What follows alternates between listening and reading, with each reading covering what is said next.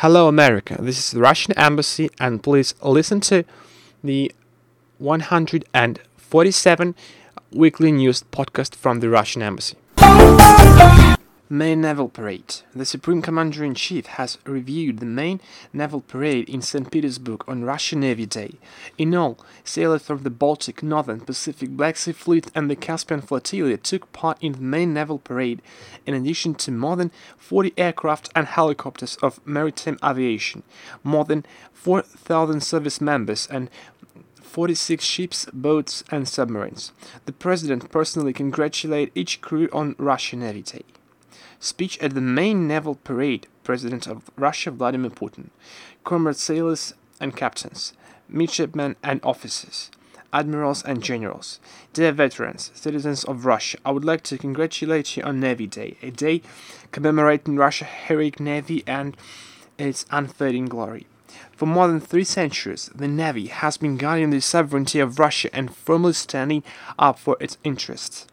Today we salute the guardians of maritime frontiers of the fatherland, the brave heroes at the sea, all those whose lives are forever tied to surface and submarine forces, maritime aviation, as well as fearless marines and all those who serve in coastal defense forces, who ensure the combat readiness of our Navy's units, and of course all those who design and build new marine facilities.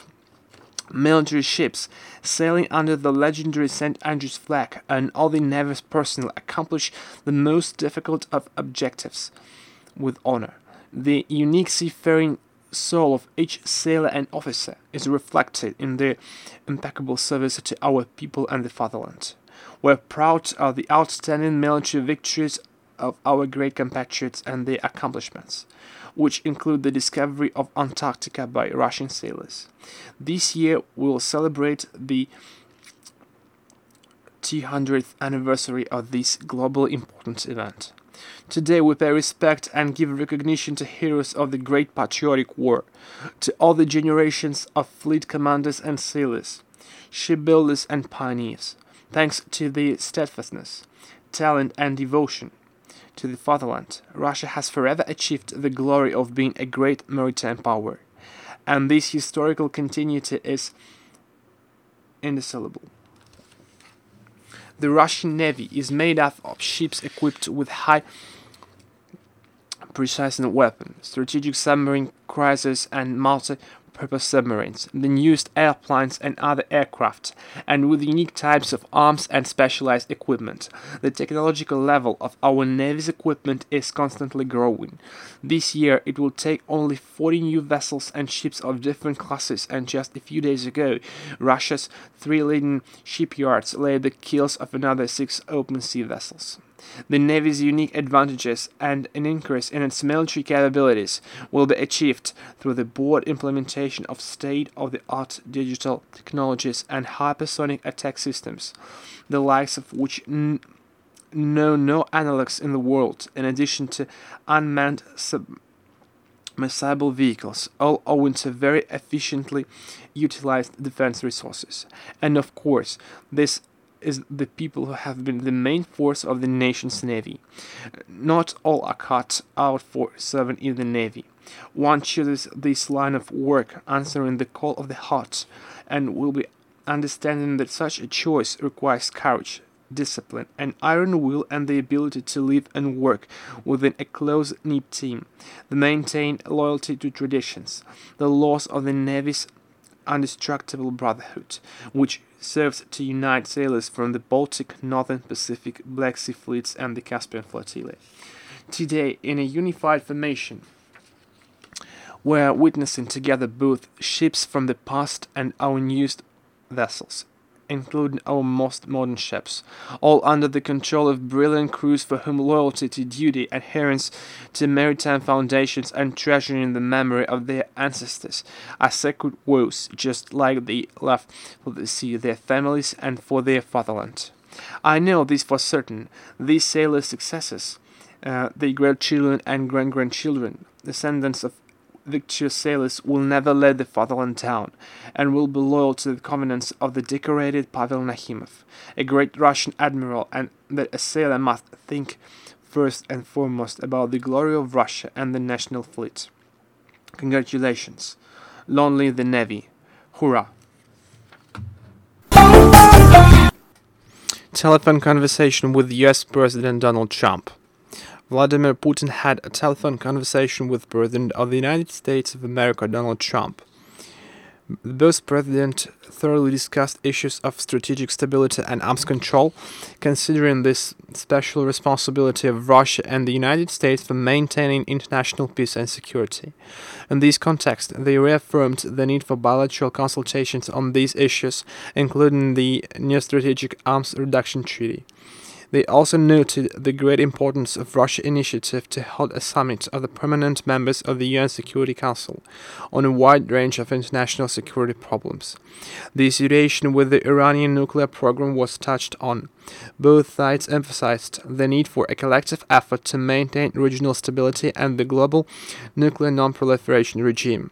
The two leaders expressed mutual interest in the development of Russian-American trade economic cooperation and praised joint efforts to contain the coronavirus spread. The leaders of Russia and the United States exchanged best wishes on the 45th anniversary of the joint Soyuz Apollo spaceflight. Both sides agreed to continue contact at various levels. The conversation was constructive and substantive. Vladimir Putin had a telephone conversation with President of Ukraine Vladimir Zelensky at the initiative of the Ukrainian side. There was a thorough discussion of various aspects of settling the inter-Ukrainian crisis and the need for boosting the efficiency of negotiating efforts as part of the Minsk contact group. The parties praised additional ceasefire measures that have been in effect from the 26th of July and that were approved at the group meeting on the 22nd of July. The presidents underscored the importance of unconditional compliance by all parties of the conflict with these agreements. The Russian side underscored the need to prioritize the implementation of the decisions made by the Normandy format leaders, including those that followed the December 2019 summit in Paris. Vladimir Putin pointed out that the Verkhovna Rada's July 15th resolution on 2020 local elections contradicts the Minsk agreements and threatens settlement prospects. He also expressed grave concern in view of recent remarks by Ukraine's top officials on the unacceptability of some of the provisions in the package of measures and the need to reconsider them. The president of Russia especially noted that the position Vladimir Zelensky reiterated during their telephone conversation, namely that there can be no alternatives to the Minsk agreements, must find its affirmation in practical actions taken by the authorities in Kiev. The presidents also exchanged opinions on the situation caused by the coronavirus pandemic.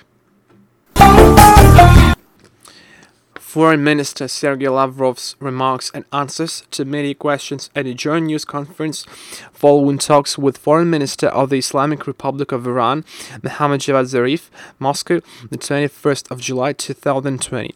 Ladies and gentlemen, Foreign Minister of the Islamic Republic of Iran, Mohammad Javad Zarif, and I have held talks.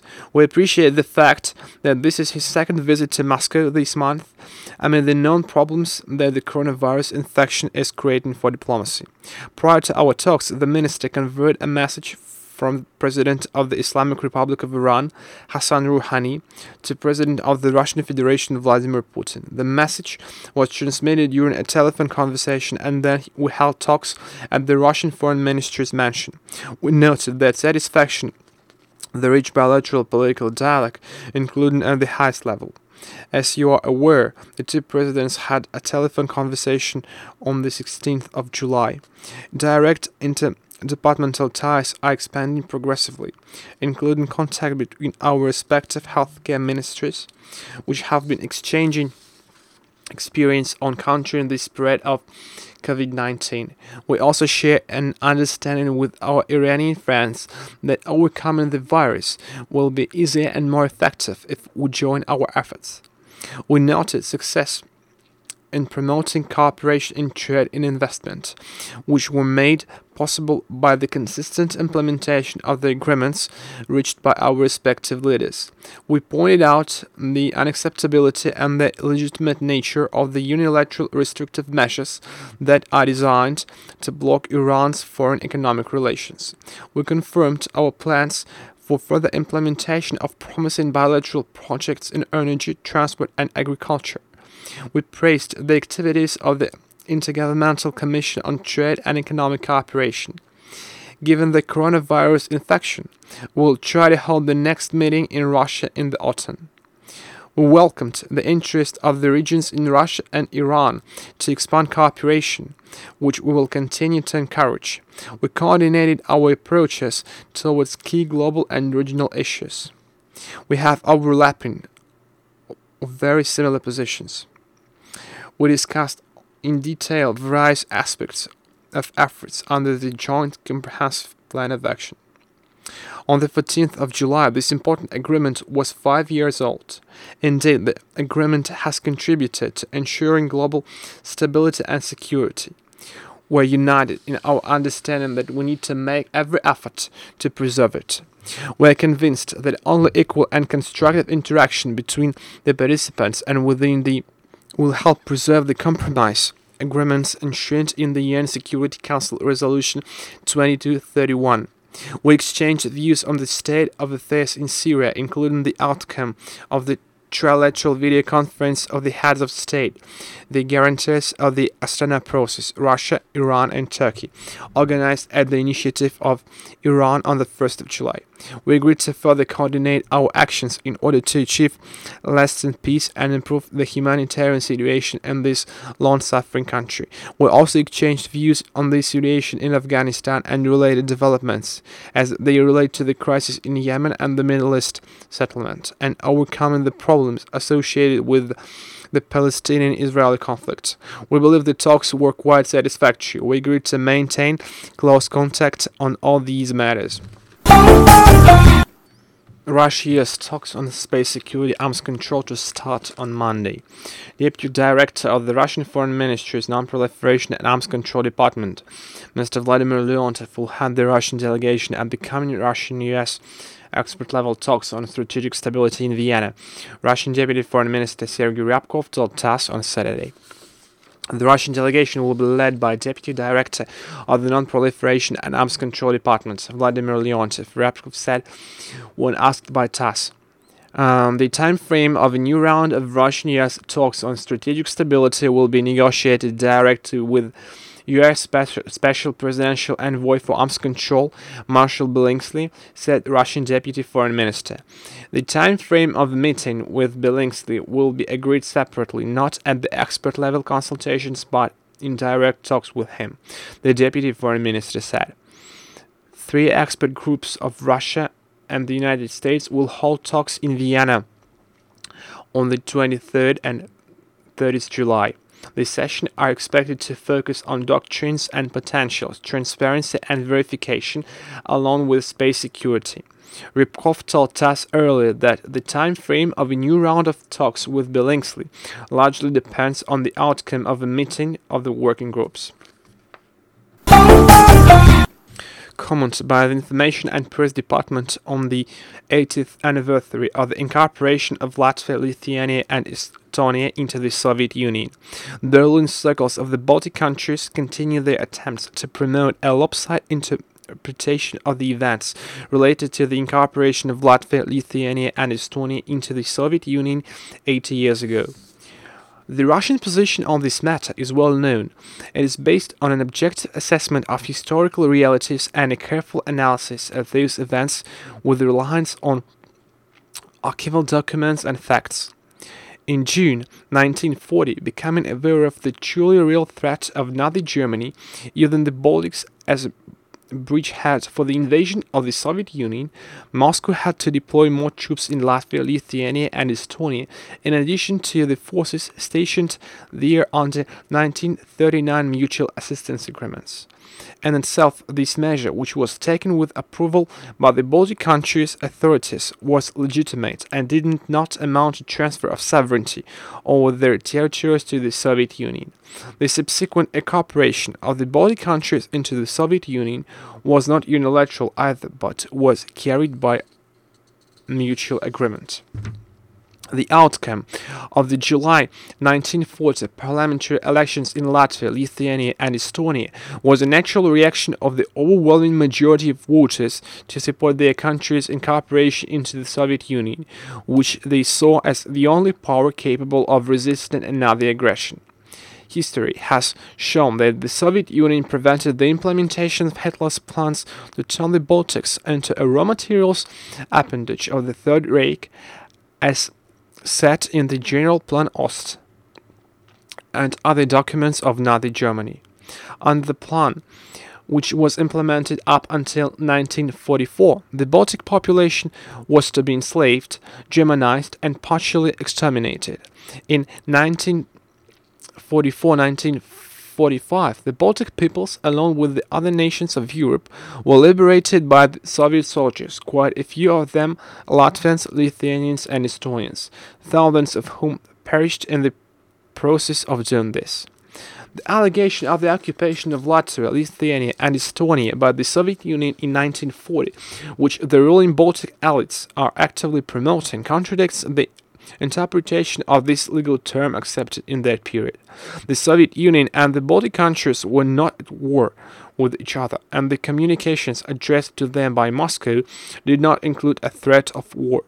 Regarding the international recognition of the incorporation of Latvia, Lithuania, and Estonia into the Soviet Union, the agreements of the post-war structure of Europe reached by the leaders of anti-Hitler coalition in Tehran, Yalta, and Potsdam did not question this fact. The matter was laid to rest in 1975 by the final act of the Conference of Security and Cooperation in Europe.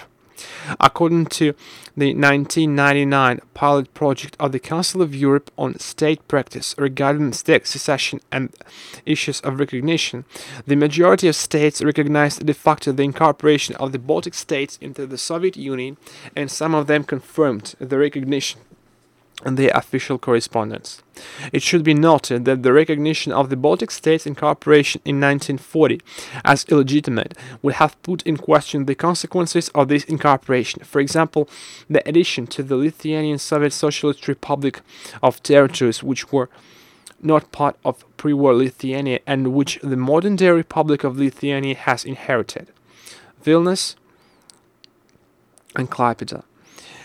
It's noteworthy that throughout their history as constituent republics of the Soviet Union, Latvia, Lithuania, and Estonia had their national governments, were presented in the Supreme Soviet State authorities, and had all the necessary conditions for the preservation and development of their national languages and culture, and that until the Soviet Union's dissolution in 1991, authorities the Baltic countries had been, through the assistance of the Central Soviet authorities, among the best economically developed and prosperous regions of the Soviet Union. Therefore, the occupation doctrine of the Vilnius, Riga, and Tallinn authorities is a purely political project aimed at advancing all manner of claims to the Russian Federation and at falsifying that period of history. Ambassador Anatoly Antonov expresses his condolences over the death of Dr. Bruce Blair. It is with a heavy heart that we have learned that Dr. Bruce Blair, co-founder of the Global Zero International Movement, senior research scholar at Princeton University and author of numerous studies on arms control, passed away. His untimely demise is a grievous loss for the international expert community in the sphere of arms control and non-proliferation. Having served during the Cold War in the U.S. Air Force as a Minuteman ICBM launch control officer, Dr. Blair had a thorough understanding of nuclear security issues. Dr. Blair was a recognized expert in the field of Russia-US relations. Our personal contacts were notable for their meaningfulness. Dr. Blair was deeply concerned about the current situation in the bilateral relations. He considered such a miserable state of affairs to be unacceptable for the great powers. We express our most sincere condolences to the family, friends, and colleagues of Dr. Blair. Dear ladies and gentlemen, thank you for your attention. Wish you a great week, and please subscribe to our official channels in social media.